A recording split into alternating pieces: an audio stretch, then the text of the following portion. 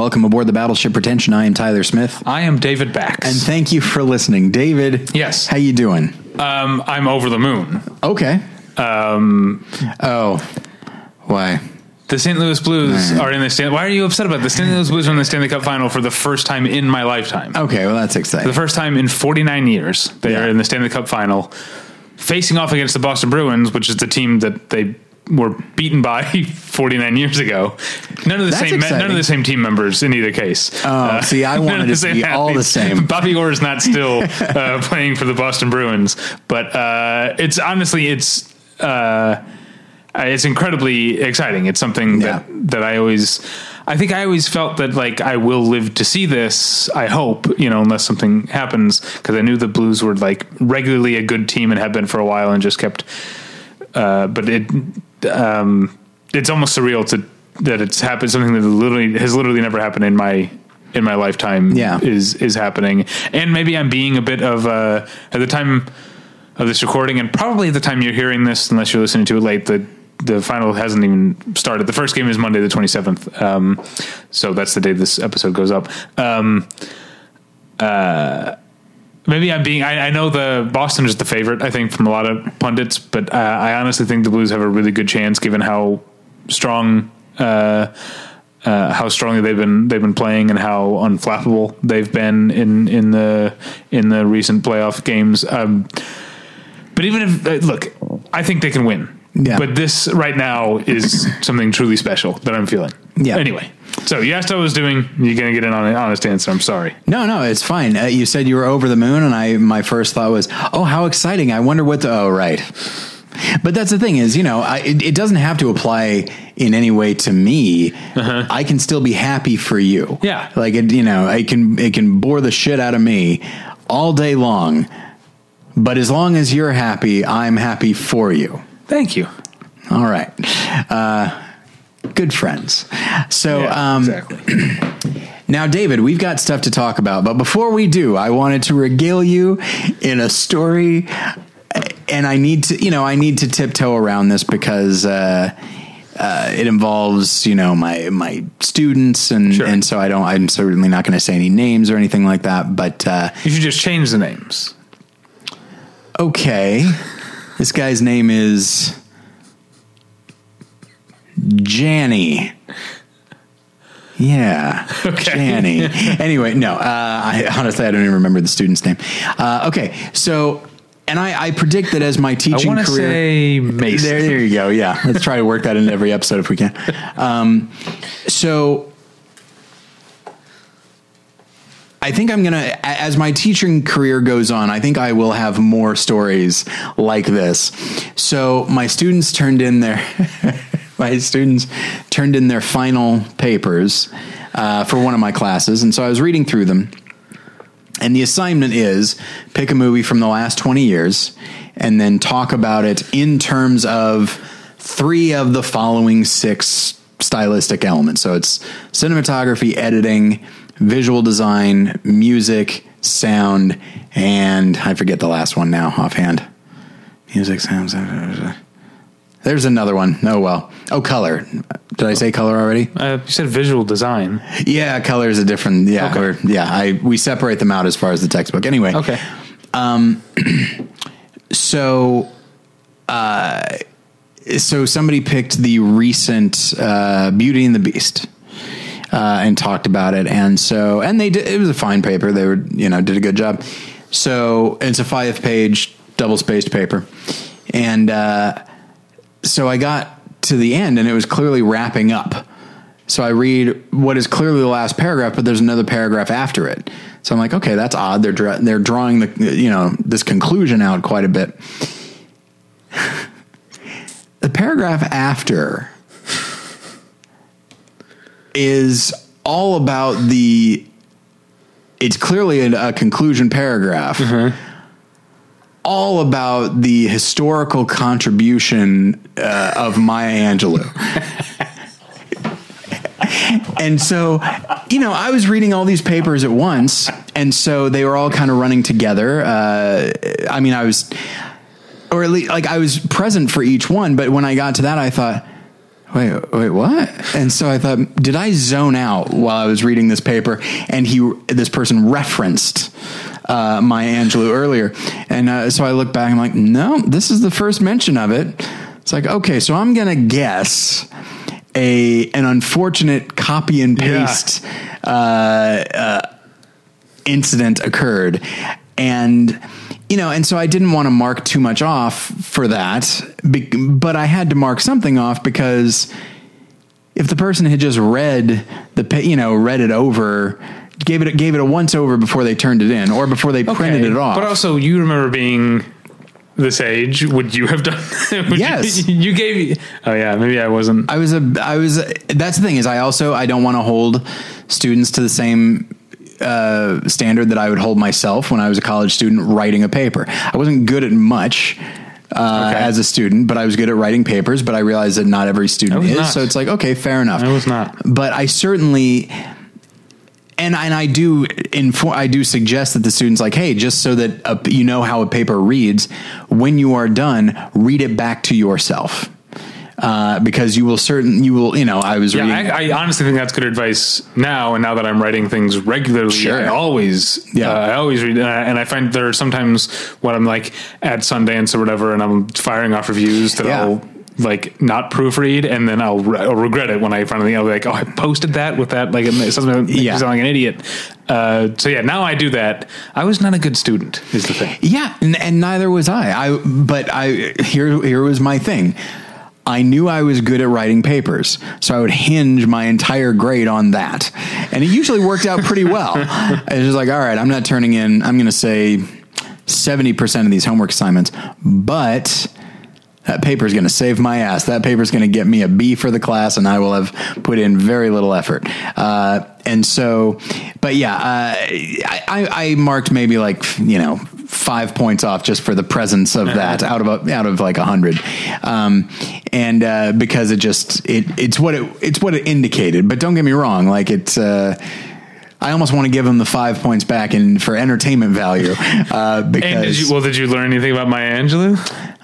Nothing I didn't already know. That's the other thing. Again, it was a conclusion paragraph, right. So it's kind of wrapping up and speaking in generalizations, which is fine. But it was just so jarring just to shift into that. But of course, it's written in the same style as the other. So I did for a moment doubt myself and think maybe this student was way more ambitious than I thought, and I tuned out the Maya Angelou connection. But no, that was not the case. Wait, can you say what movie they were talking about? Beauty and the Beast. Beauty and the Beast. Okay. Yeah. So anyway, I thought you would enjoy that story about being a teacher. All right, well, let's tell you, I want to tell you, we'll tell you, but I want to tell you, the listener, about tweakedaudio.com. Tweakedaudio.com is where you go for professional quality earbuds in a variety of stylish styles and colorful colors. They look great. They sound great. And Tyler and I use them each and every day of our lives. Tyler, we have time, so I'm going to get into, I was listening to some new Madonna today. Okay. I didn't know there was any. There's always some new Madonna, either around the corner or on the airwaves. I have a lot of conflicted feelings when it comes to sort of, I guess, what you'd consider like legacy acts. Because I still listen to a lot of them, but I also feel like, because, I have hang-ups about being out of touch. Yes. I am cautious about not spending too much time listening to people who were popular when I was young, Madonna even like predates oh, absolutely. My awareness of music really. But I also don't want to sound like ageist, being like, hang it up, grandma. You know what I mean? Right. Like think about it. If we did that with filmmakers, then look at like Martin Scorsese. Like, he's an older guy now, and he's in the last few years, he's put out like Wolf of Wall Street and Silence. Like, he's put out some great stuff. So it's possible with musicians as well. Yeah, absolutely. I think sometimes they surprise you, and sometimes they, David Bowie just never. He was always fresh, up until the end. You've got there's new Bruce Springsteen music out now that's quite good. I don't know if you've heard him, but it's very country. I did hear a song. Yes. Yeah. And then in the metal world, people never go away, and that's sure. That's great. I was just talking with a coworker today about like the Cannibal Corpse album from 2 years ago is one of their best albums. It's crazy. It's so great.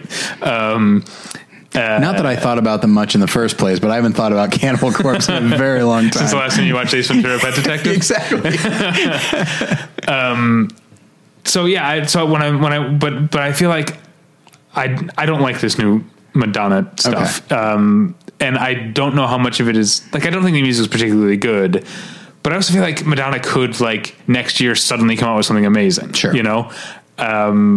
My wife and I get into discussions about when we name favorite Madonna songs. This is not, we don't just name favorite Madonna songs, right, but it is a very common sort of like road trip or just sit on the couch pastime of just like name an artist and like, what are your favorite songs by blank? It's something we do all the time. Yeah. And when Madonna comes up, her favorites are always from the sort of main Madonna 80s sure, into early 90s era. And I like that stuff. You know, Like a Prayer is not just a great song, it's a great album.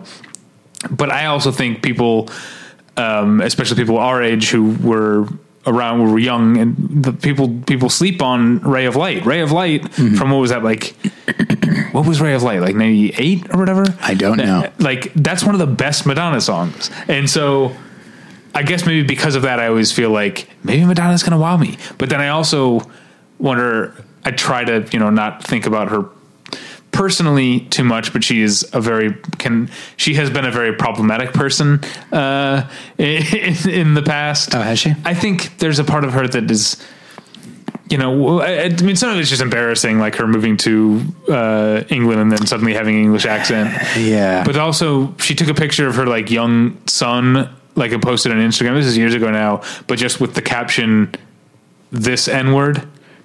Oh yeah, right. Because I feel like she's one of those like out of touch older white liberals who thinks they're down. They think they're invited to the cookout, as the saying goes, okay, and that she can get away with it because she's got bona fides or whatever. Sure. When really it's just complete cluelessness on her part. Yeah. And there was that the Aretha Franklin thing at one of the award shows. She came out to like introduce a tribute to Aretha Franklin, right, and just like talked about herself for 10 minutes. I seem to recall reading about that. Yes. Yeah. So there's been a lot of like either embarrassing or outright problematic stuff with Madonna in the past 10 years or so. I wonder how much of it is affecting my ability to enjoy her new music, which I don't think is like egregiously awful so much as just limp. But anyway, all that said, it sounded great on my tweakedaudio.com earbuds, and those are available at a low price at tweakedaudio.com. But if you use the offer code pretension at checkout, you get 1/3 off that low price and no shipping charges. So please go to tweakedaudio.com and use the offer code pretension. Achieving a gorgeous grin from home isn't a total mystery with Byte Clear aligners. Just don't be surprised if all of your sleuthing friends start asking, "What's your secret?" Begin by ordering your at-home impression kit today for only $14.95. Byte Clear aligners are doctor-directed and delivered to your door. Treatment costs thousands less than braces. Plus, they offer flexible financing, accept eligible insurance, and you can pay with your HSA FSA. Get 80% off your impression kit when you use code WONDERY at Byte.com. That's BYTE.com. Start your confidence journey today with Byte. Tyler? Yes? Let's get into it, shall we? Okay. This episode was your idea, and for good reason, because I'm really glad you brought it up. I'm really glad that it happened this week, the week of Pattinson. Battinson. There we go. The week of Pattinson. Yeah. Better than Patman. Pattinson. Robert Pattinson will be playing Batman in Matt Reeves' upcoming The Batman. Yes. I'm not super happy about it because for a different reason than the people we're going to talk about not being happy. I'm not happy about it because I would, just for personal selfish reasons, I would rather see Robert Pattinson keep making Claire Denis and David Cronenberg movies. Yeah. You know, that would be more interesting to me than I don't really have. The only Matt Reeves movie I've seen is Cloverfield. I didn't like it, so I've heard he's made good movies. I know people like Let Me In, I think. And he made the last, I believe the last two Planet of the Apes movies, yeah. Which I don't love them, but they are very, very good and very competently made. I'll say this, like, first off, I think they need to give the character a break. You know, Batman? I don't know. I guess as a person who reads superhero comics, I don't ever expect there to be much of a break. Right. Especially from a major, like maybe somebody else, like, you know, I'm trying to think who like is, I think Black Widow is currently dead in the Marvel universe, but I could be wrong about that. Okay.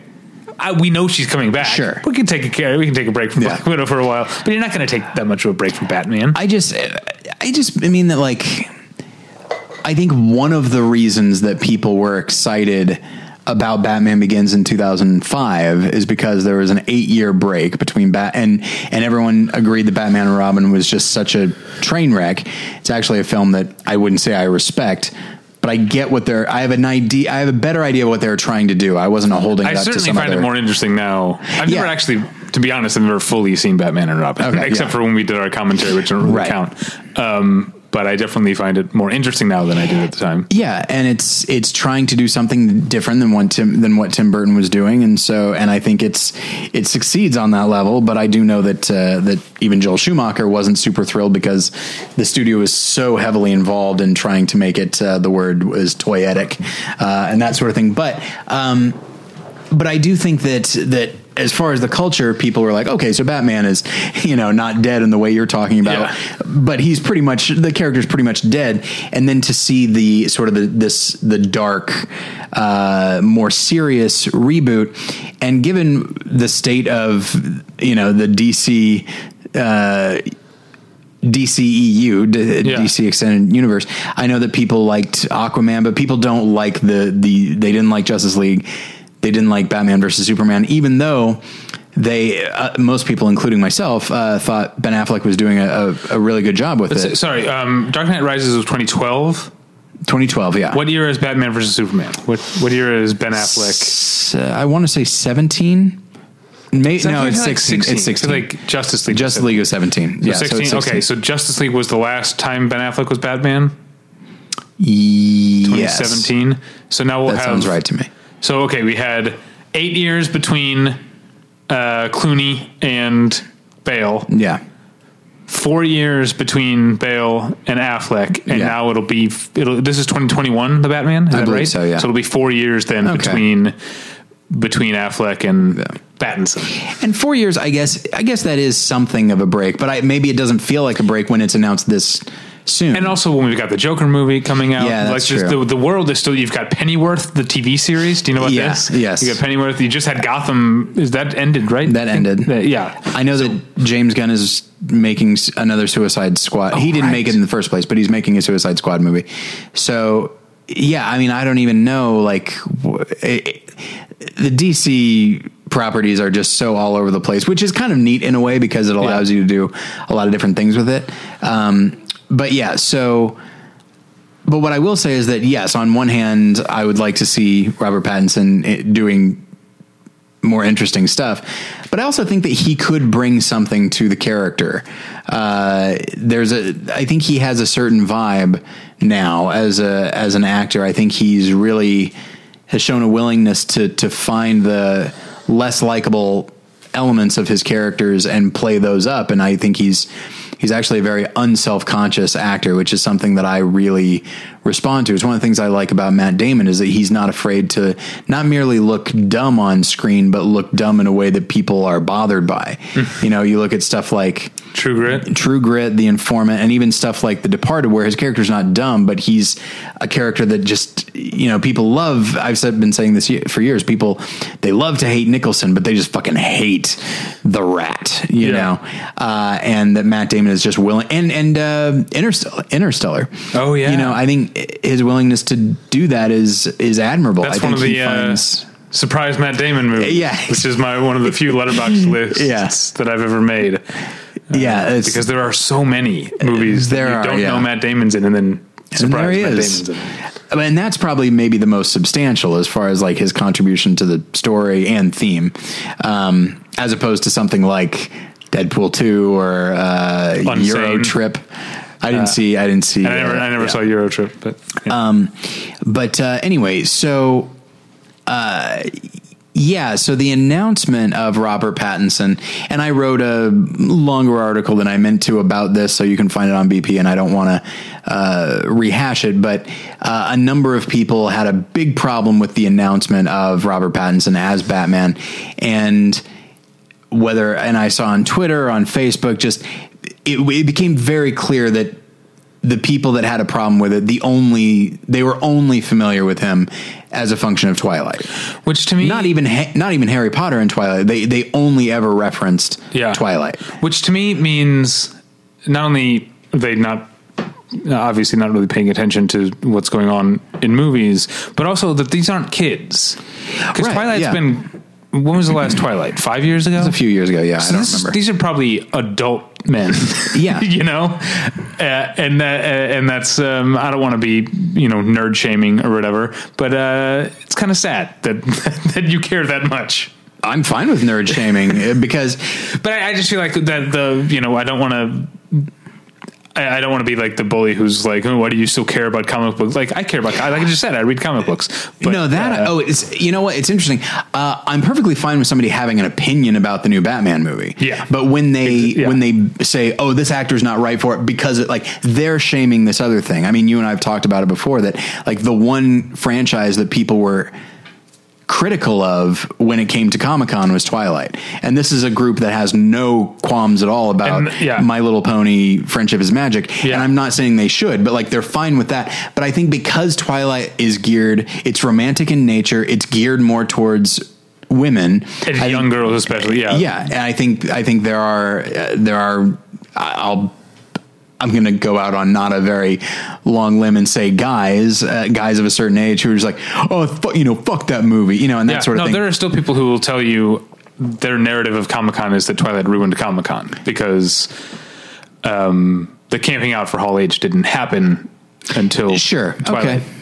It was going to happen eventually. Exactly. I think that was just a part of where Comic-Con was going, and Twilight happened to be the franchise. Yeah. Do you think you were going to be able to just walk into an Avengers panel? Come on. Right. Yeah, exactly. So anyway, but it got me thinking about this film and the fact that whether it be Michael, to my knowledge, people didn't have a big problem with Val Kilmer taking over the role or George Clooney. But I mean, people really didn't like the idea of Michael Keaton, Mr. Mom, playing Batman, and they didn't like Ben Affleck playing Batman either. Like a lot of people, they just feel, understandably so, they feel protective and they feel ownership for the character, which is fine. And so they don't want just some random person some random actor who might be popular in the moment or whatever, to take it. But those same people, regardless of how the DC movies turned out, a lot of people said that they were genuinely surprised by how effective Ben Affleck was as Batman, and nobody that I'm aware of had a problem with Michael Keaton in that first Batman. I think they thought he worked really well after that, but to the point that eventually people had a hard time seeing him as anything other than that. That kind of derailed his career, which could be a problem for Robert Pattinson. I don't think it will be, but anyway, I hope not. But so it got me thinking about the topic today, which I'm willing to branch out from how I originally pitched it to you. I think I said, controversial casting choices or unconventional casting choices. And I realized that the way I framed it, I framed it maybe only as choices that the public didn't really know how to respond to. I'm also willing to just say choices that are inherently unusual. And in my list, they're not all ones that work. See, I did choose ones that worked because there were definitely some that I could have had a whole other list of ones that didn't, I don't know, Tom Petty in The Postman. Sure. Which brings me to, I have sort of categories, and one of them is like, we could do an episode.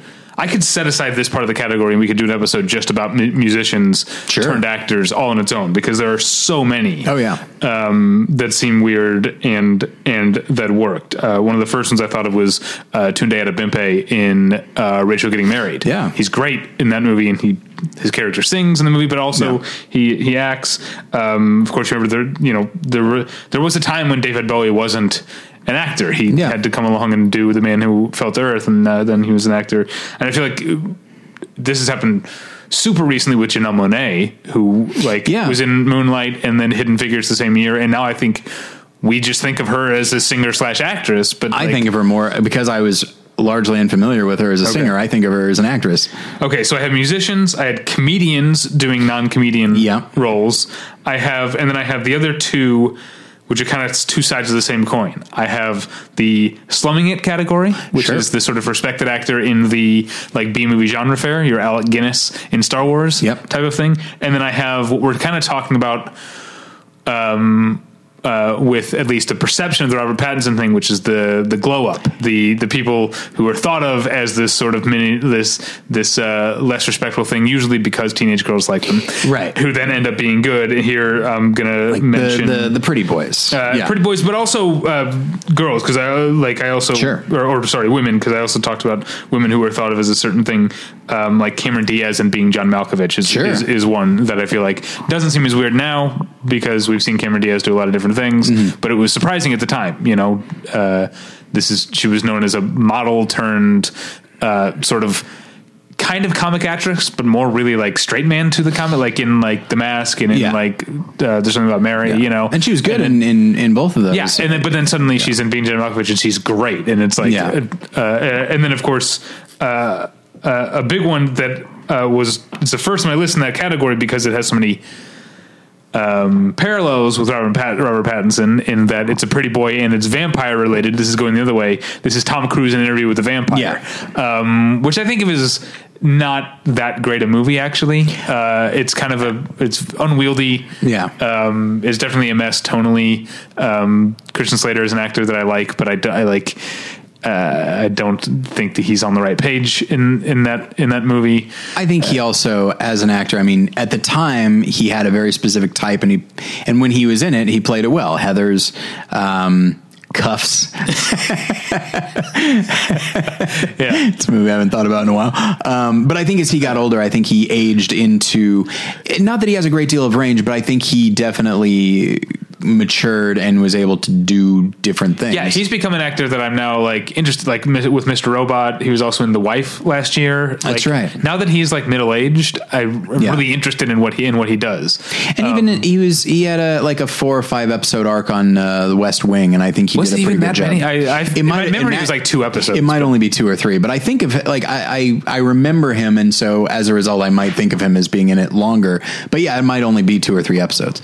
Maybe because he's one of the good Republican characters on the show. Right. Well, and that's the thing is, in a way, it's like he's a military man who, and they tend to skew conservative, but I feel like military, it's not inherently, I feel like it's a separate category in that show. But he did make it clear he was voting for Richie.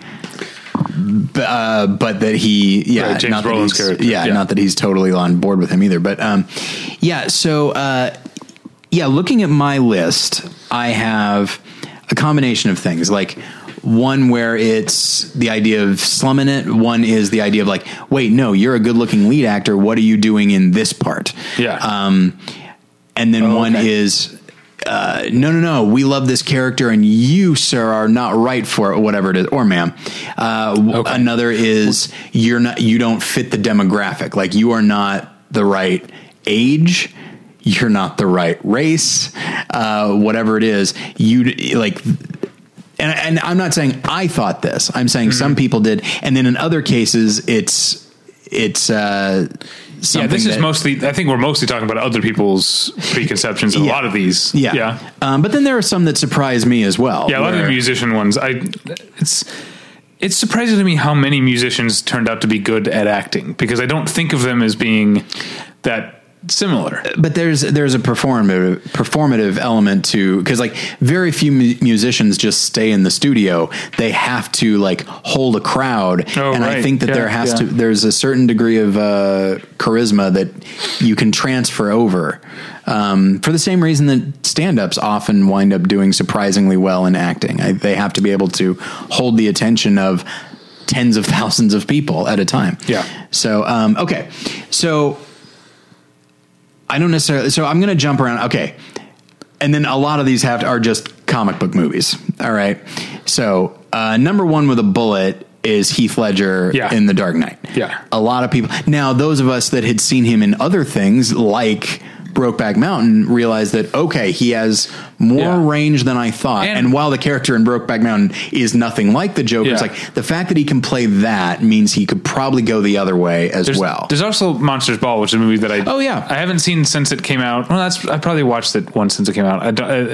It's one of those movies that I thought was good at the time. Haven't revisited, but I can kind of feel like it's probably not as good as younger me thought it was. Probably not. Either not as good in general or good in a different way than we thought. Okay. But he's really good in it. He is really good. For the relatively brief part of the movie that he's in it. And so, that is kind of a Robert Pattinson like situation where people were like, Heath Ledger from Drive Me Crazy and 10 Things I Hate About You. People didn't say Drive Me Crazy. 10 Things I Hate About You. That's him. Okay. But no one thinks about that movie. Yeah, I saw them both. Is that right? Is that him? Which is the one with Adrian Grenier? Is that? Oh, maybe that's Drive Me Crazy. Is that Melissa Joan Hart? I think so. So what was Heath Ledger in? He was in another one of those. He was. Well, obviously there's, I think a lot of people didn't see A Knight's Tale. Because they discounted it, even though Knight's Tale was actually awesome. Awesome in a certain way. I'd say it's conceptually more awesome than anything else. It is Adrian Grenier in Drive Me Crazy. Okay, so now I have to figure out which one I'm thinking of. Yeah. No, I guess I was thinking of A Knight's Tale because that's the only like teen rom-com he did was 10 Things I Hate About You. Okay. But he also he was in The Patriot. I forgot about that. Boy. Yeah. Oh man, remember Four Feathers? No. You don't remember Four Feathers? I mean, I know of it, but you asked, do I remember it? The answer is no. Okay. It's with Wes Bentley, right? He's in that as well. But what's weird, this is super weird, because I was just thinking about Four Feathers today. Okay. For a weird reason.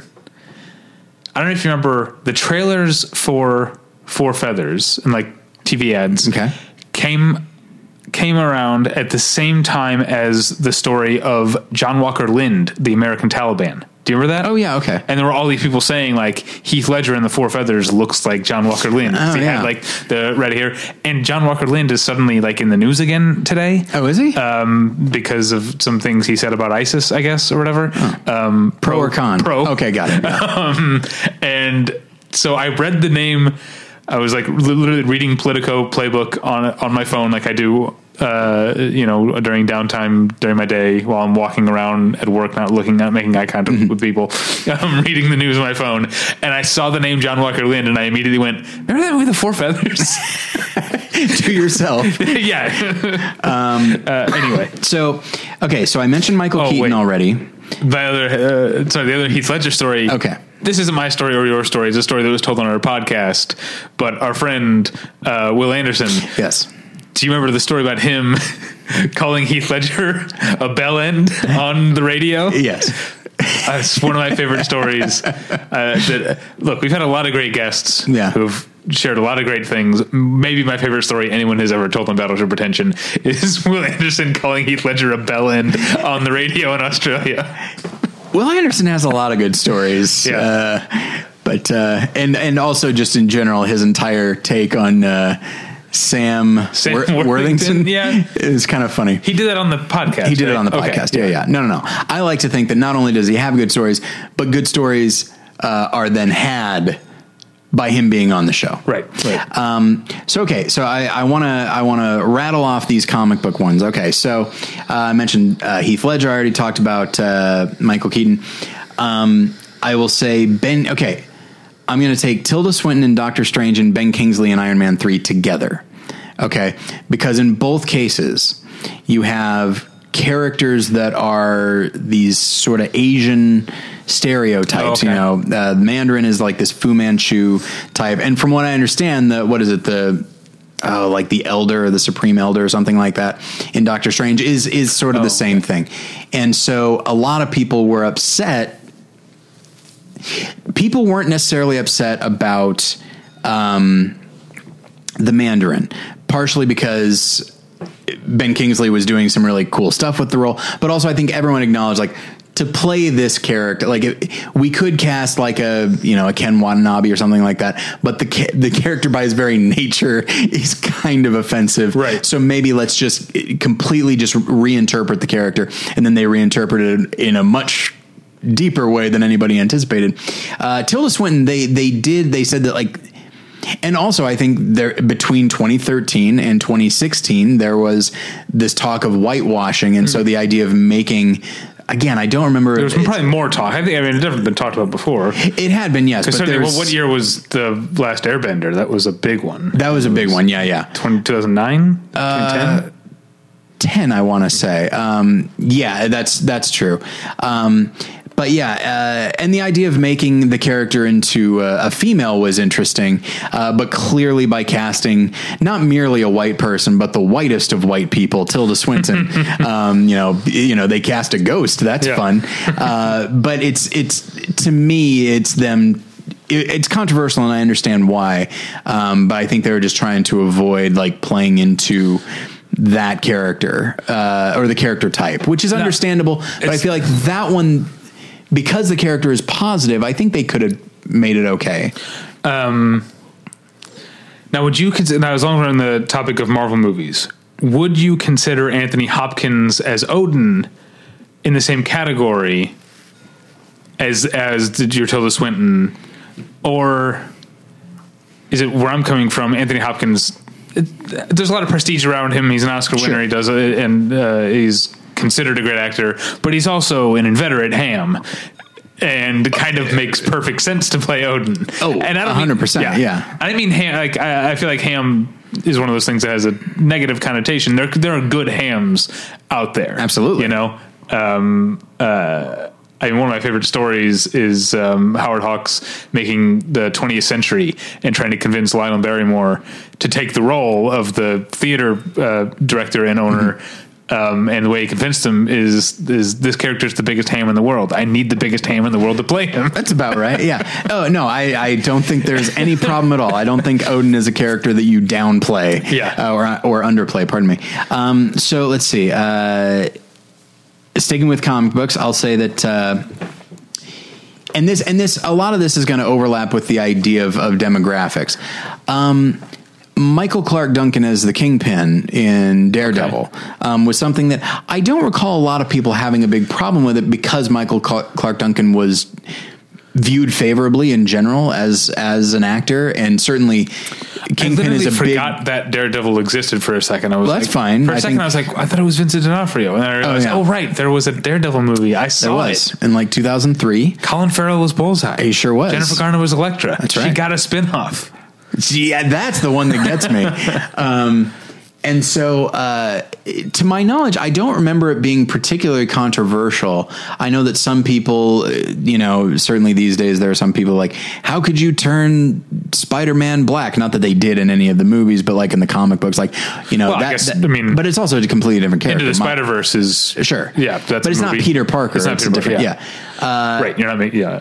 And so, but I don't think anybody had that problem with Kingpin. I think some of it has to do with the fact that like Michael Clark Duncan was physically huge, and he was like kind of the only character that could do the actor that could do that. There also wasn't Twitter and Facebook all this stuff at the time. That is true. I'm sure I think that has not only has it amplified, it's also emboldened, because the probably still relatively small portion of the population that feels that way suddenly knows everyone else who feels the same way, and they get emboldened, and then it maybe converts more people and stuff. So I think that if there was anyone who was mad that they made the Kingpin black in that movie, they probably just bitched about it to their other asshole friends, and it never went anywhere. Yeah. I mean, obviously, like, the internet was still around. There were message boards and stuff like that, but that is a very different entity than Twitter and Facebook. That's a good point.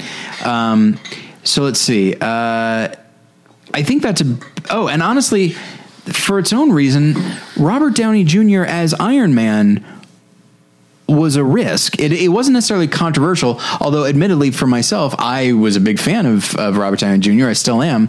And I remember being like, I can't see him playing a superhero, and then you realize, well, they're doing a thing with him. Like, he's not a standard superhero. He's this cad who is learning to be heroic while still being himself. And it turns out Robert Downey Jr. did it, marvelously. No pun intended. I'm not as big I know you and some other people. I feel like the Marvel movies that Tony Stark has sanded off some of the edges of Robert Downey Jr. That's what I'm. Well, that's probably true. Afraid of. Like, but I don't think we're going to get another 2 guys and a girl, or sorry, 2 girls and a guy.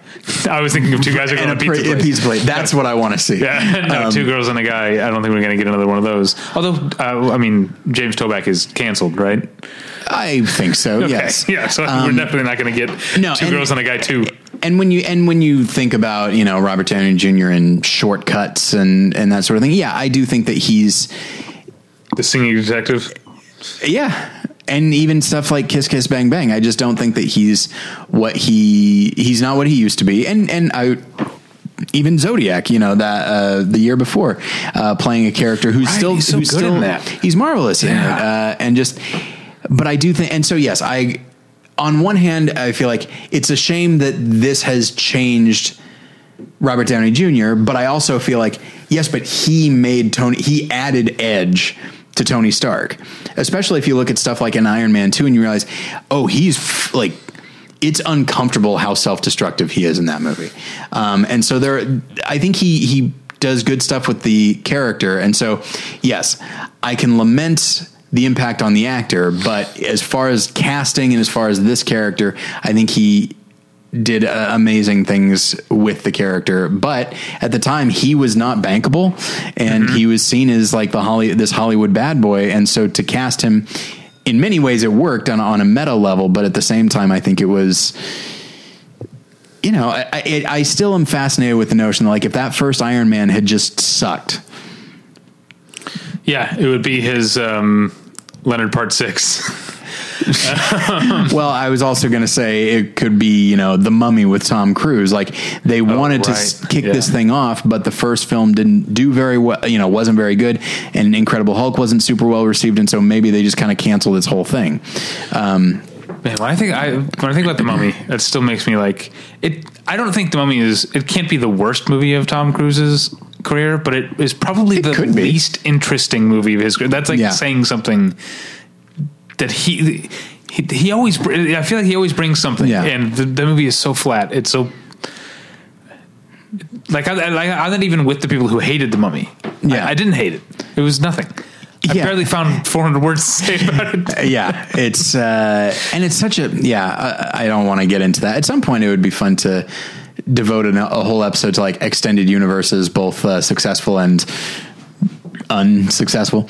But the idea of the dark universe, except for besides what they were actually trying to do with it, the concept of it was wonderful. I wanted, like, if it had been, turn of the century, and you had all this, and they kept it old timey horror, I would have loved it. But if it had been horror at all, that's true. The only thing I do like about The Mummy is, and now I'm drawing a blank on her name. Who played the Mummy? Sophia from Climax. Jesus, why is that? I didn't see the movie, so I don't remember. You didn't see The Mummy? No. Oh, okay. Well, why can't I think of her name? Sophia Boutella. Okay. I was once on a plane with her. How's she doing? I don't know. She was in first class, obviously, of course. She's a first class lady. The best parts of The Mummy are her because she's actually playing like a horror villain. She's actually trying to find like creepy movements to do and stuff. But what's his name? I never forget the director's name.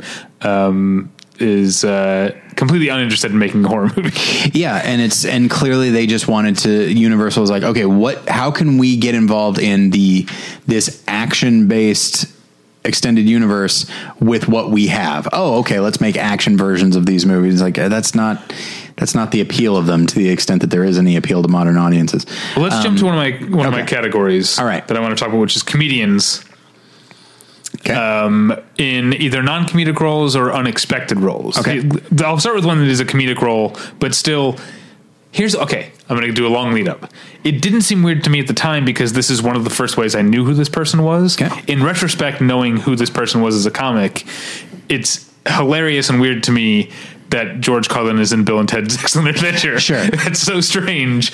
And he's funny, but he's also like, he's doing it right. He's playing a version of George Carlin. Sure. But also he's playing, this is what, usually when we say like, oh, that character is like in a different movie than the rest of the characters, that's how he's playing it. And it's the correct move because he's coming For from that a world. character, Yeah, absolutely. He's coming from a world that is nothing like what the world that he's visiting. Anyway, I wanted to mention that one, but maybe some more serious. And this is, okay, so I wasn't sure because when you first suggested this topic, I was like, do you mean like stunt casting? And you were like, kind of. So I tried to avoid stunt casting a little bit, but sometimes it has worked, I think.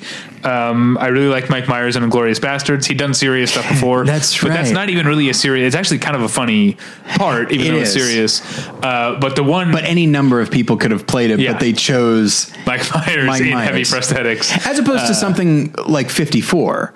Right. Where it's more of a drama film. His character is super eccentric and over the top. And I think he does it's not a good movie, but I think he does a fine job with it. One of my favorite Sopranos lines is that when there's that thing where they think AJ wants to be an event planner.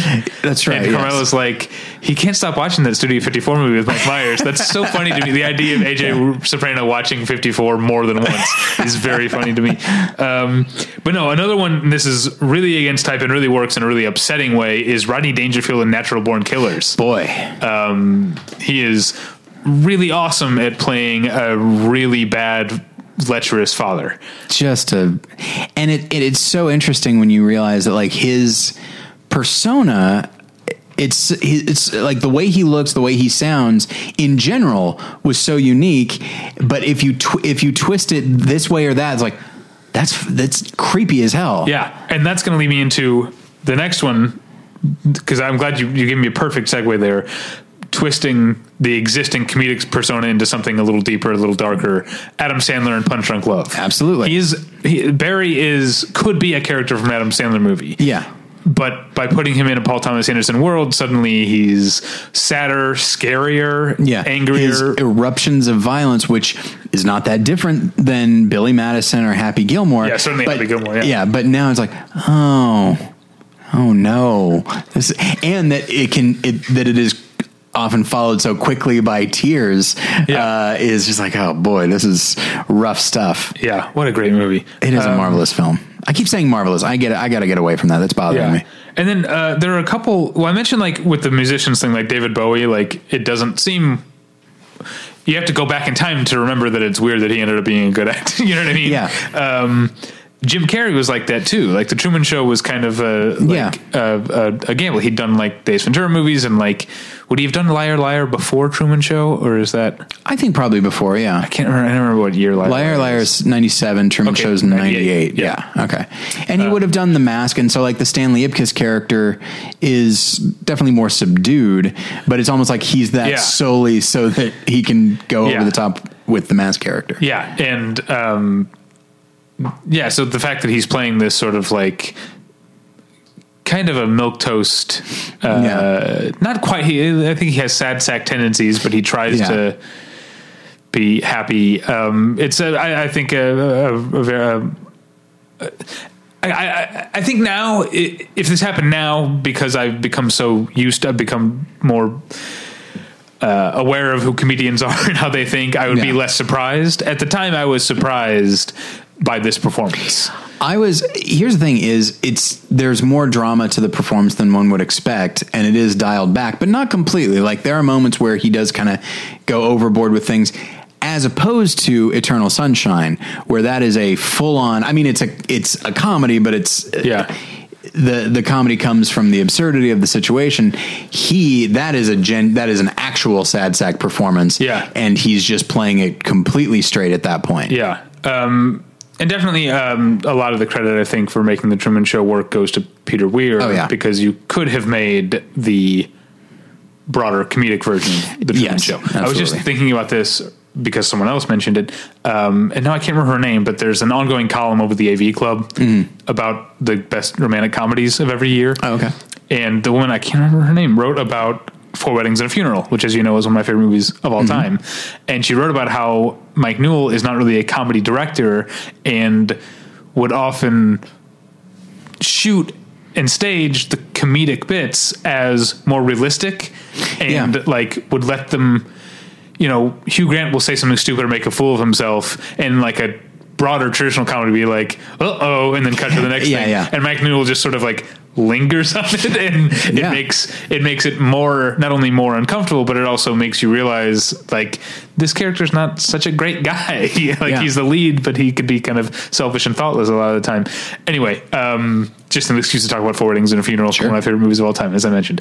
But yeah, so those are my comedians that I wanted to talk about. Okay, so I will jump into a few where it's like it's a beloved character.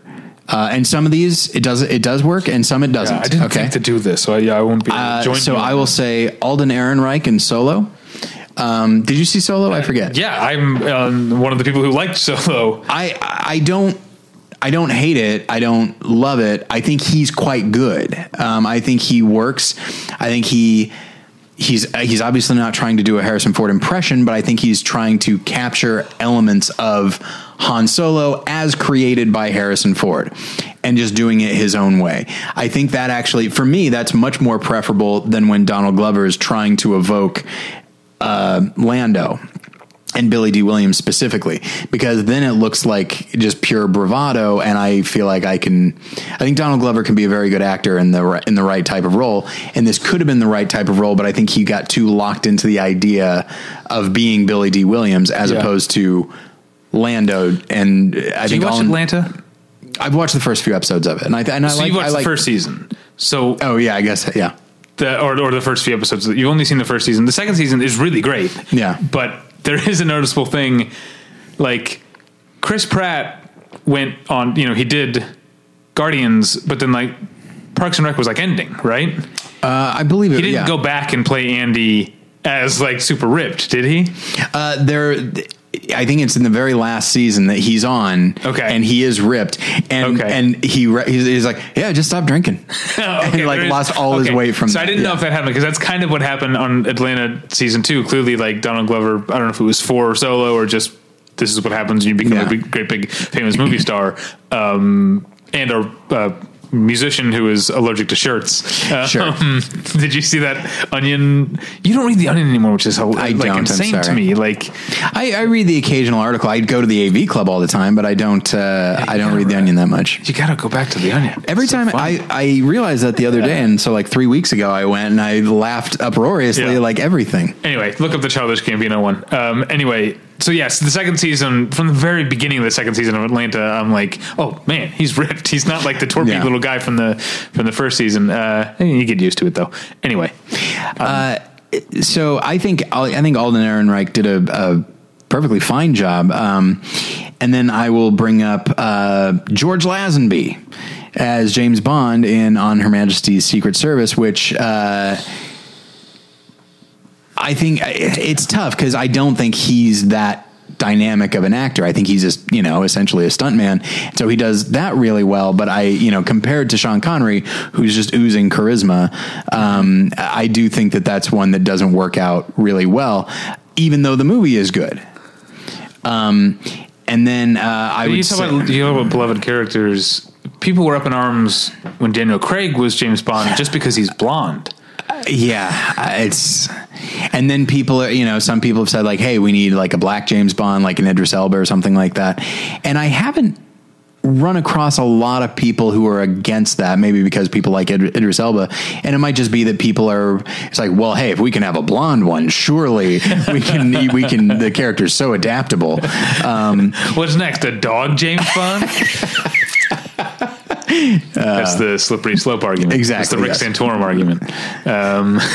Was he talking about James Bond? No, he's talking about gay marriage leading to marrying dogs. I'd like it more if he was talking about it. Like those are the questions I want to see in debates. Like, who do you think would be a good James Bond? Do you remember James Bond Jr.? Yeah, absolutely. Those were some good action figures. I remember I bought several. But and then I will say Johnny Depp as Willy Wonka in Charlie and the Chocolate Factory, which the casting of that isn't necessarily bad. Mm-hmm. We weren't quite to the point yet where Johnny Depp working with Tim Burton hurt both of them. We weren't quite there yet. I feel like we weren't. And we weren't at the beginning of the movie, and then we were at the end of the movie. That might have been the turning point. That's the turning point. Yeah. And then with Sweeney Todd being an exception, I think that one works out pretty well. But like Alice in Wonderland, Dark Shadows, it's just they are hurting each other now. But that's the thing, is we didn't know that yet. And so the idea of, it was only 2 years after he played Jack Sparrow, and then he was in Finding Neverland, and I think did a nice restrained job there. And so him playing Willy Wonka in many ways, like, oh, that fits, that works. And then you saw what he did with it, and you're like, oh, okay, never mind. It turns out this is the worst casting decision ever. I didn't know that going in, but I wish I'd thought of more. Yeah, you did better research than I did. Well, it's my topic, so I feel like I have to. And then it's tough. I do think that when you think of who Marlon Brando was in the 60s and 70s, admittedly he was getting older. He had done Last Tango in Paris, but you would never think of him when you're casting Don Vito Corleone. Like, it's such he has such a majesty to him, and that's the thing is, I remember actors that were sort of in contention. One of them was Orson Welles. And that's a guy who obviously he was certainly bigger. He wasn't as big as he was going to get, but he was bigger. Like, he filled the room. He had this boisterous voice and all that sort of thing. And you can imagine people coming up and kissing that ring. Yeah. Marlon Brando, it's like, oh, that's Stanley Kowalski, and and even as he was getting older and in stuff like Last Tango in Paris, that's still not the type of role that leads you to believe, oh, he'd be great as this mobster who's just like this force of nature. Yeah. Often by just while sitting behind his desk, and is decades older than Marlon Brando is at that point too. And that's the thing is, certainly he was able to transform himself, but it's one of those things that now you wouldn't think of that as being, I wouldn't say controversial, but unconventional, because now you can't think of Vito Corleone without thinking of those choices, like the mustache, the voice, the appliance to make him kind of look like a bulldog. They just feel so inherently right that it's crazy to think that, oh yeah, that's the guy from, The Wild One. Yeah. What? So, all right, we should wrap up pretty soon. I want to mention one that we don't think of now. This is a big thing, of me really going back and going, oh, at the time this seemed weird, but now but Leslie Nielsen in Airplane. Sure. That's great. Yeah. That's not who he was. And that was then for the rest of his career, that's all he was. Yeah. It's the flip side of the comedian thing. Don't get me wrong. When you see, dramatic actors do comedy, it's always fun, but that's one where not only was he a dramatic actor, but he was this very deadpan, serious type of actor, which is exactly why he worked for Airplane. Then he just kept doing that. And then I want to run through, because I have so many musicians, I can't get to all of them. I'll run through some country stars: Lyle Lovett in The Player, sure, Dwight Yoakam in Red Rock West, Dolly Parton in 9 to 5. Mm-hmm. All of them great. And some rappers. Willie Nelson's been in a number of things as well. Right. Yeah. Yeah.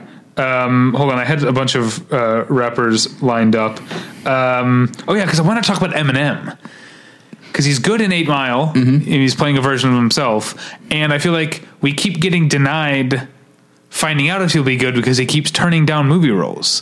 Because what's his name wanted him for Elysium. Matt Damon was the second choice for Elysium. Didn't know that. And Marshall Mathers basically said, because he's at that point, his daughter was, I think, still would have been in high school or something at that point. I can't remember. Mm-hmm. He basically said, I'll do it if we can shoot in and around Detroit. And obviously Neil Blomkamp had much bigger plans for going to Mexico and stuff like that, so they didn't. And then I think Antoine Fuqua wanted him for Southpaw, which ended up being Jake Gyllenhaal.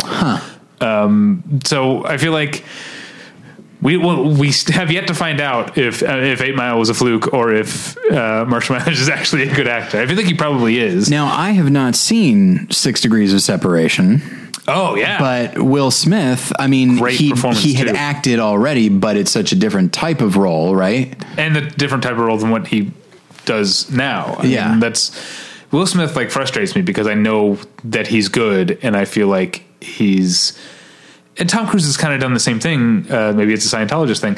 Although I don't think Will Smith is an admitted Scientologist. It's just the thing that everyone assumes. Is that right? Yeah. Having recently listened to the audiobook of Going Clear, there is a section devoted to like, that's one where, there are rumors, but at the same time, those celebrities that tend to be pretty outspoken about it. And so if he was, wouldn't we? He probably would. But I don't know. That's what I'm saying is I feel like he plays it safe, too often. And I would like to see him challenge himself a little more. 6 Degrees of Separation is great. Obviously Ice Cube in Boys in the Hood is great. And then another one, for sadder reasons than A$AP Rocky in Dope was good, but for sadder reasons than Eminem, we'll never know what would have become of Tupac Shakur, because he's great in Juice. He's so great in Gridlocked. I love Gridlocked. Gridlocked is an amazing movie, and no one knows about it, but it's like it's him and Tim Roth, and they're both doing great work. And it's just such a. It's funny. It's an action film, but it's also extremely sad. Yeah, it's a dark, sad drug comedy with action. Yeah. It's good. That's a good movie. Really good movie. Directed by Bonnie Curtis Hall. Yeah. So who knows what we would have seen out of Tupac? Okay. So let's see. So I'll end with stuff that could be seen as offensive. So, cause that's always fun. Now. Yeah. So as far as going against type, I think Jimmy Stewart's work with Hitchcock was a big one. Even though he is seen in stuff like Rear Window, what's funny is that the fact of this guy just spying on his neighbors, the fact of that is sleazy and uncomfortable, but he actually he's so likable. He kind of takes us by the hand and leads us into this. So that it's just like, no, I mean, he's bored. Yeah. I mean, his leg is broken. Like, what else is he supposed to do? Same with Vertigo, and just like, and even Rope, his character is seen as kind of the conscience, but so much of the stuff that he says before he knows anyone is actually taking his philosophies seriously is still really callous. And it's very much, as an academic, he's free to say whatever horseshit he wants without realizing, oh yeah, I guess someone actually could put this into practice, in which case, yeah, I guess I'm kind of a monster. But that's the thing is, and that's the brilliance of the casting, is that, it makes these characters so much more palatable to such an extent that we might not think of these characters as inherently creepy, but they are. And so that was a huge risk for Jimmy Stewart. Good for him for taking it. I'm so eager for you to get to these offensive ones. Okay, so a few other ones before I get to that. Harvey Keitel in Last Temptation of Christ. An argument could be made for every cast member, but Willem Dafoe, yes, he's got an American accent, as does Barbara Hershey. John Lurie, that's right. But I will say, and even like Harry Dean Stanton, they took that character of Paul into such a specific direction of seeming like a fire and brimstone preacher that this guy who has a Southern quality to him, okay, that makes sense. Harvey Keitel, who I think is marvelous as Judas, but Harvey Keitel, damn it, I said marvelous again. Motherfucker. Sorry. I didn't notice, but if you kept doing it, I would have noticed eventually. Yeah, so it's good to get out in front of it, I guess. Yeah, it's bothering me. Anyway, it's how I know. Here's the thing. I'm kind of tired today, and it's how I know I'm tired when I lock into a specific word. So listeners, I'm sorry. But I think he's very effective in the role emotionally, but it's also Harvey Keitel. He's not hiding He's so him. Brooklyn, yeah. Yeah. And so, you watch him in Reservoir Dogs, him in Bad Lieutenant, and him in Last Temptation of Christ. You're getting the same thing all around. And that's not to say he's a bad actor. He just does not have a great deal of range. He has a lot of emotional range. Right. You look at The Piano and Bugsy and Youth. He has a lot of emotional range, but as far as his on-screen presence, he's not that different from one to the other. And so not only is he playing Judas, but also just him with the red hair is kind of strange to look at. Yeah. I will say, I don't know if it's not necessarily risky casting, but it's very purposeful casting, and it's Leonardo DiCaprio and Kate Winslet in Revolutionary Road. Oh yeah. And I feel like it is risky in a certain way.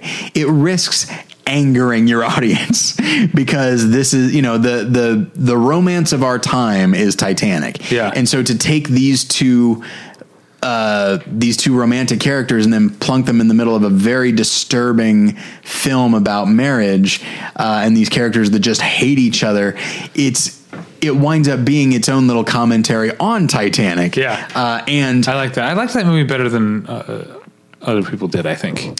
Yeah, it's one that actually I liked it at the time.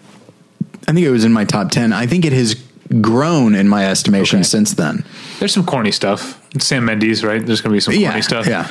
But there's also some... Like, isn't it like runs down the street in slow motion or something? It's like...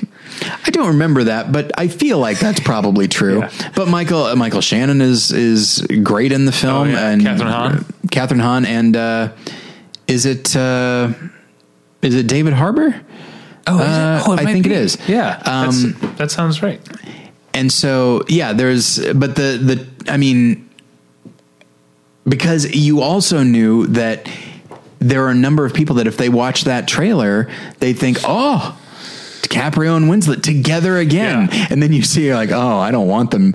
Maybe it's good one of them died. That reminds me that sort of like metatextual casting reminded me of something because when I was Googling, doing research for this, seeing what other people's ideas, and one that came up that I hadn't really thought of was Sean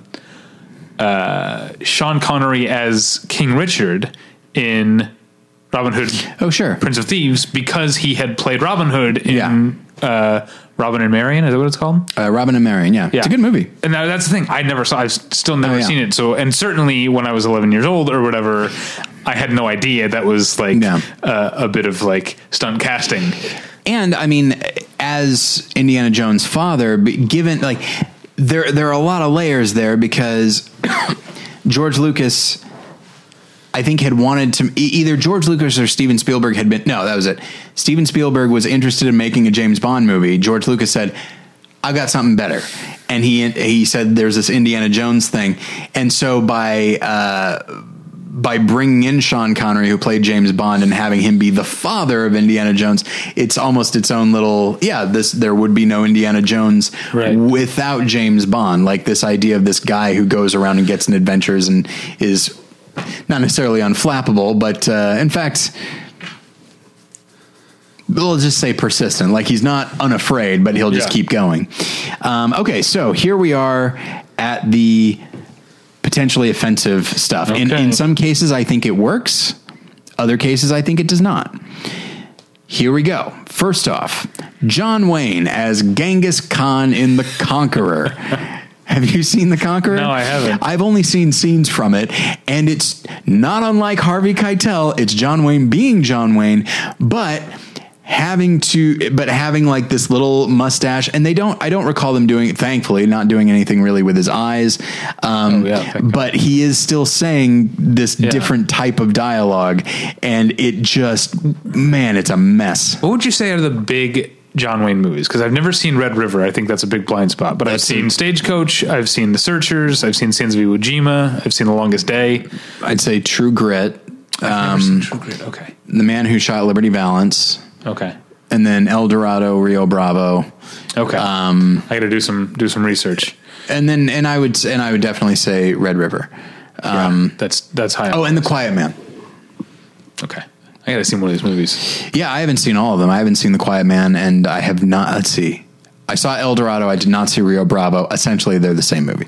Have you seen The Longest Day? No. It's not great, but my favorite bit of trivia about it, which might not actually be true, but that I like to repeat, is that the whole idea of, when you're watching a movie and it has like at the beginning, the titles will have like the names of the cast, and then it'll be like a major character actor in a large role, and it'll be like, and John Malkovich or whatever. Yeah. So apparently The Longest Day is the genesis of that. The reason is John Wayne wanted top billing. Okay.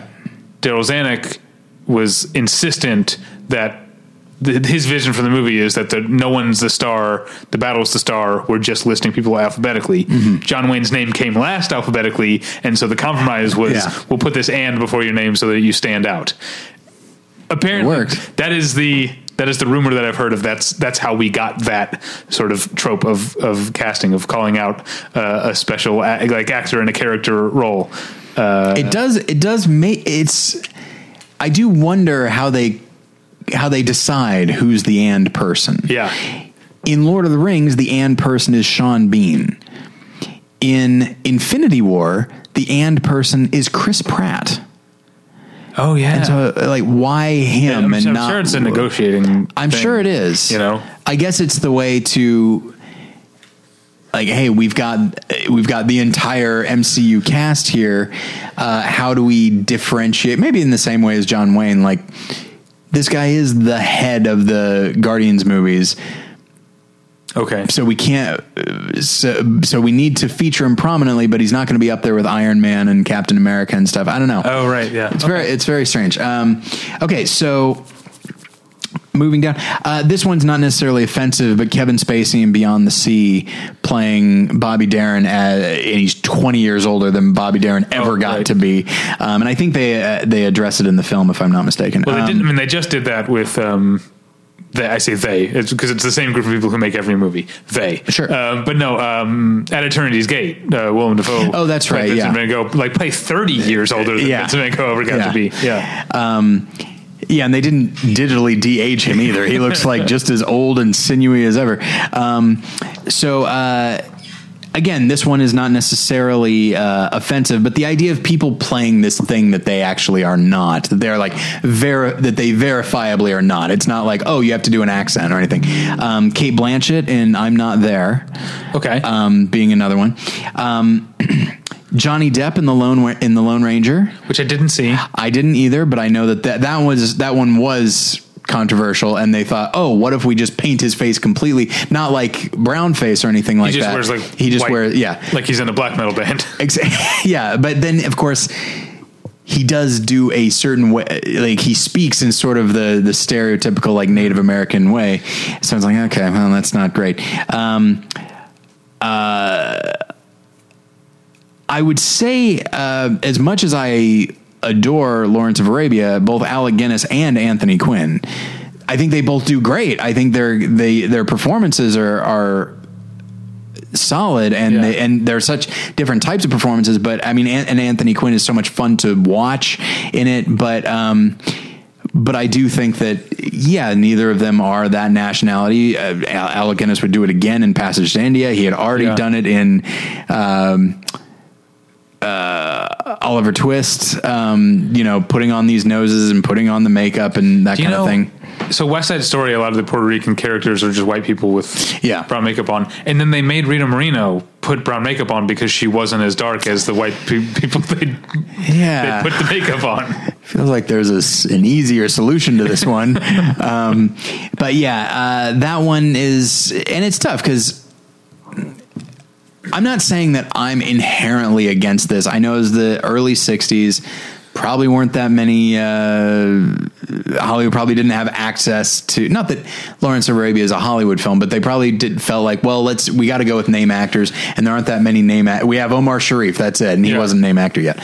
But compared with something like Bridge on the River Kwai, where for Colonel Saito, they at least went with an actor of that nationality. But then, of course, along those lines, probably the most well-known as far as being offensive is Mickey Rooney. Oh, yeah. In Breakfast at Tiffany's, yes? Yes, which I've never seen, but yeah, that is the most well-known. Probably the second most well-known is Charlton Heston in Touch of Evil. Yeah. A Mexican. And it's tough because those, that certainly wasn't controversial at the time. It's something that in retrospect we look back on and say, oh, that was not great casting. And then when you realize that both Orson Welles and Laurence Olivier played Othello in blackface, which there's at least a stage tradition of that, but that doesn't mean it's a good one. There's okay. Speaking of things changing, I'm reminded of a thing that Michael Moore says in Where to Invade Next about protesting and being an activist for change. That often it seems like you're making no progress at all for years and years and years, and then suddenly things change all at once. It's kind of how it feels a lot of the time. And I know this is only like a 5-year-old movie, but Dallas Buyers Club, if it came out in 2019, would Jared Leto win? Would it even be nominated for Oscars to have a cis man in a trans role? I think he would, especially with the new Academy. Like, oh yeah, no, I don't think so. Yeah, I don't think it would. I think he might still have gotten cast. I hope not. That's possible. I hope not. I mean, I don't know. We just had that movie Girl this past year, the Belgian movie. But even that movie got it played at Cannes last year, got largely praised by the Cannes audience, with the Cannes critics who, even though a lot of critics that I like attend Cannes, and we have a critic at Cannes. We sure do. The critics who attend Cannes tend to be the type of critics who can afford to attend Cannes, and so it tends to be a privileged and largely white audience, though not for us. Well, that's a question, though. I feel that's because our contributor is Brazilian, and from an American point of view, Brazilians, we'd think of them all as Latin Americans, but within Brazil there are white Brazilians and there are indigenous, and black Brazilians. Look, anyway, my last name is Smith. Yeah, everybody's exotic to me. Person of color to you. So anyway, so this movie Girl came out. It was largely praised, and then as it played more and more places, more people were, I think, rightly horrified by it. I hated it myself, to the point where Netflix, I don't even know if they ever officially released it. They might have snuck it out with no fanfare at some point, but this is all to say, I don't know if Jared Leto would have gotten cast if they were making the movie today. Well, it speaks to it. I think it also speaks to this idea of how comfortable are we with the concept of acting, and how far are we willing to go with it? I know that there was some low-level criticism of that movie Rocket Man, not for the obvious reason that it's probably not very good, but for change my mind, Rocket Man, and I'm perfectly willing to have my mind changed. I'm sure it's fine. But the point is, people were criticizing it. They're like, well, Taron Egerton is not gay, so why should he play Elton John? And then Elton John himself spoke out against that. And I believe he said that's bullshit. But I do think that's different than what we're talking about with Lawrence of Arabia. And it's also different when we're talking about with transgender. I as I understand it, I think my big takeaway on issues like this is to hashtag check my privilege and sort of listen to the marginalized group that is potentially being further marginalized or offended or whatever by it.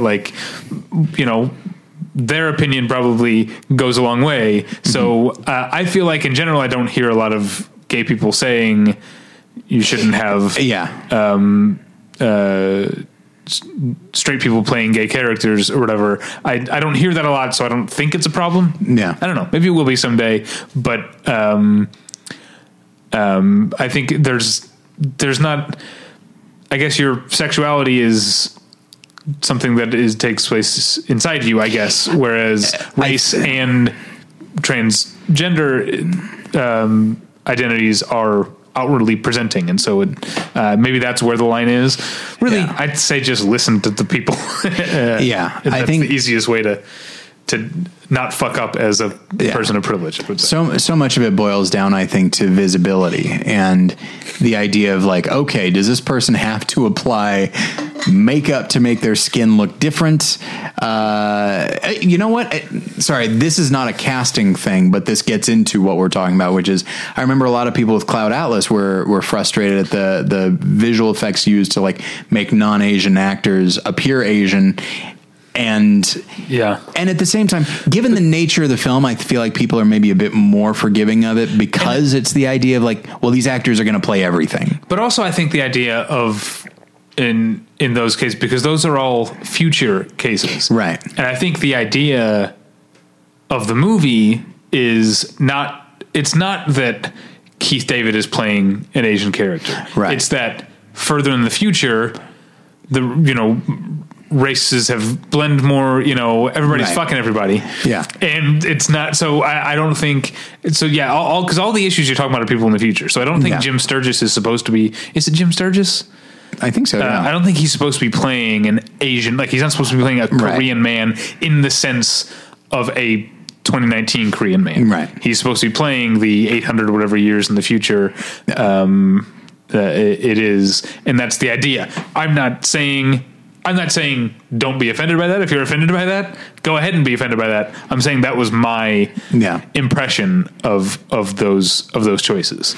Yeah, and that's the thing is, if you'll pardon me, you're talking about that in context of the film. Sure. Yeah. And I think a lot of people just see the still of Jim Sturgis with his eyes narrowed. Yeah. It looks weird. Yeah. And I don't necessarily like the concept of outrage culture and because I think that's dismissive of people who might have a legitimate beef. That's fine. But my argument is usually, first off, that should never be a publicity still.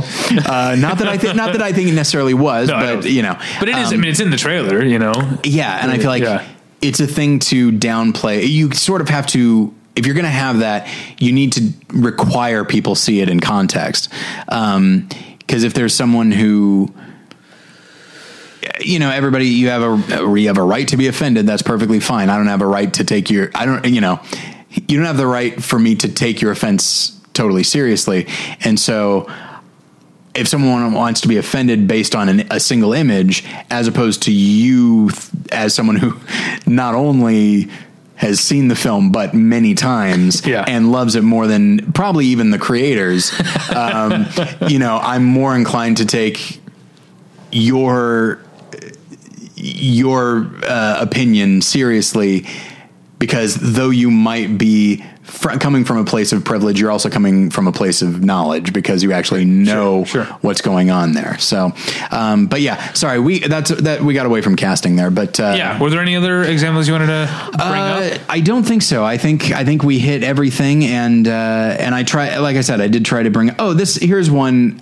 I only heard this a little bit at the time, but it is something that I heard in regards to Gone Baby Gone, and I think I've mentioned it before, that Casey Affleck, the character of Patrick, I forget his last name, in Gone Baby Gone, is supposed to be this tough as nails private investigator in Boston. Now, you wouldn't think of Casey Affleck with his kind of higher voice and slight frame as being tough as nails, and so it's this idea that, but his brother directed it, so in a way it's nepotism, but it's also this it's this weird idea that goes back and forth for me, never in a negative sense, but it's this idea that like it might have been nepotism, but it could also be that the only director that would ever see the actual truth that Casey Affleck can absolutely pull that character off is his brother. Like, because he's in this unique position to know that about him. And so it's like, so nepotism, not to suggest that's the only reason, but like, except that no other director would have done that. Yeah. And so like, I guess nepotism paid off in this regard. Yeah. Yeah. And there are, I think the bigger example of that for a lot of people is Jack Reacher, which I never read the books, but he's supposed to be like, people are saying like Dwayne Johnson should play Jack Reacher based on the way he's described in the books. Whereas Tom Cruise is, 5.5 feet tall. Like, I think he's like 5'5". Okay. Yeah. So I was even giving him an extra inch there. So yeah, that's I guess that's our episode. And I feel like I'd like to do we can't do it next week because we already have something planned, but I would like to do a follow-up of perfect casting, where it's like, this is so, like, it could be like a character you already know, and then they get cast and you're like, well, you don't do better than that. That is the essence. Like, obviously Danny DeVito as the Penguin is the perfect casting. Okay. Yeah. And so, like, there are other examples that I would like to dig into. I can't think of any offhand, but I would like to talk about that at some point. Who else was perfect? Kenneth Branagh as Gilderoy Lockhart. That's damn near perfect, Yeah. I would say. Yeah. And we can talk about that another time. But yeah, so okay. So you can find us at battleshippretension.com. This week on the website, we mentioned that our correspondent Luis Olvera is covering Cannes for us. He's got reviews of The Lighthouse and Once Upon a Time in Hollywood and The Dead Don't Die and the new Ken Loach movie, Sorry We Missed You is what it's called, and the new Brazilian movie, which I'm putting off to last because I don't know how to pronounce it. Oh, okay. Bacurau, I don't know how to say it. Also, you've got reviews this week. Let's see, West reviewed Echo in the Canyon. Alex wrote about Los Angeles Plays Itself, the great movie. Jim over at I Do Movies Badly talked about the Dario Argento and George A. Romero film Two Evil Eyes as part of his George A. Romero series, which allowed me to pick a very gross header image that I was very proud of. Thanks for that. Very proud of getting to tweet that out. Let's see. Dane reviewed the documentary Halston. Tyler, you wrote Tyler's Takes is back. You wrote a take. They have never been called that. Yeah, I know. Alex also reviewed the new documentary The Proposal, which sounds really interesting. And I reviewed the recent Blu-ray release of 1994's Farinelli. That's just some of the stuff that's on the website right now. So go there, check it out. You can email us at david@battleshippretension.com or tyler@battleshippretension.com. You can follow me on Twitter at DavyPretension. You can follow Tyler at TylerPretension. Tyler, anything you want to promote over at More Than One Lesson? Just that the guys at the Fear of God have been working their way through Stephen King related projects, whether they be books or loose film adaptations, TV adaptations, that sort of thing. I did want to mention our Patreon. I was definitely saving that for last. Okay. Yes, this week on the Patreon, it was a really fun episode. We talked about the latest chain food / studio movie tie-in. We talked about the Ugly Dolls treats over at Cold Stone Creamery, still available through May 28th, I believe. All right. And the Patreon, you go to patreon.com/battleshippretension. There's 2 levels. There's $5 a month, which gets you all the Patreon episodes, and there's $10 a month, which gets you all the Patreon episodes either as audio or as video. And I feel like this one is definitely tailor-made for the video because you get to see these huge, brightly colorful Cold Stone Creamery treats. You get to see us eat on camera, which I'm sure is fun. But don't you worry, audio listeners. Pop Rocks come into play, and you can hear them. Oh, you can. Good. Oh boy, you can. Oh, I'm so excited. I couldn't really tell how loud they were being. Yeah. That's exciting. So yeah, that's at the Patreon. That we had a really fun episode this week. We'll do more. We'll do more of these in the future as there are more treats. Hopefully, it won't only be Cold Stone Creamy. I was a little bit sick to my stomach. Yeah, no, I didn't care for it. I liked. I liked it in the moment. I liked the ice cream. Well, listen to the episode. You'll hear our opinions of it. So thanks for listening. We'll get you next time. Bye. Bye.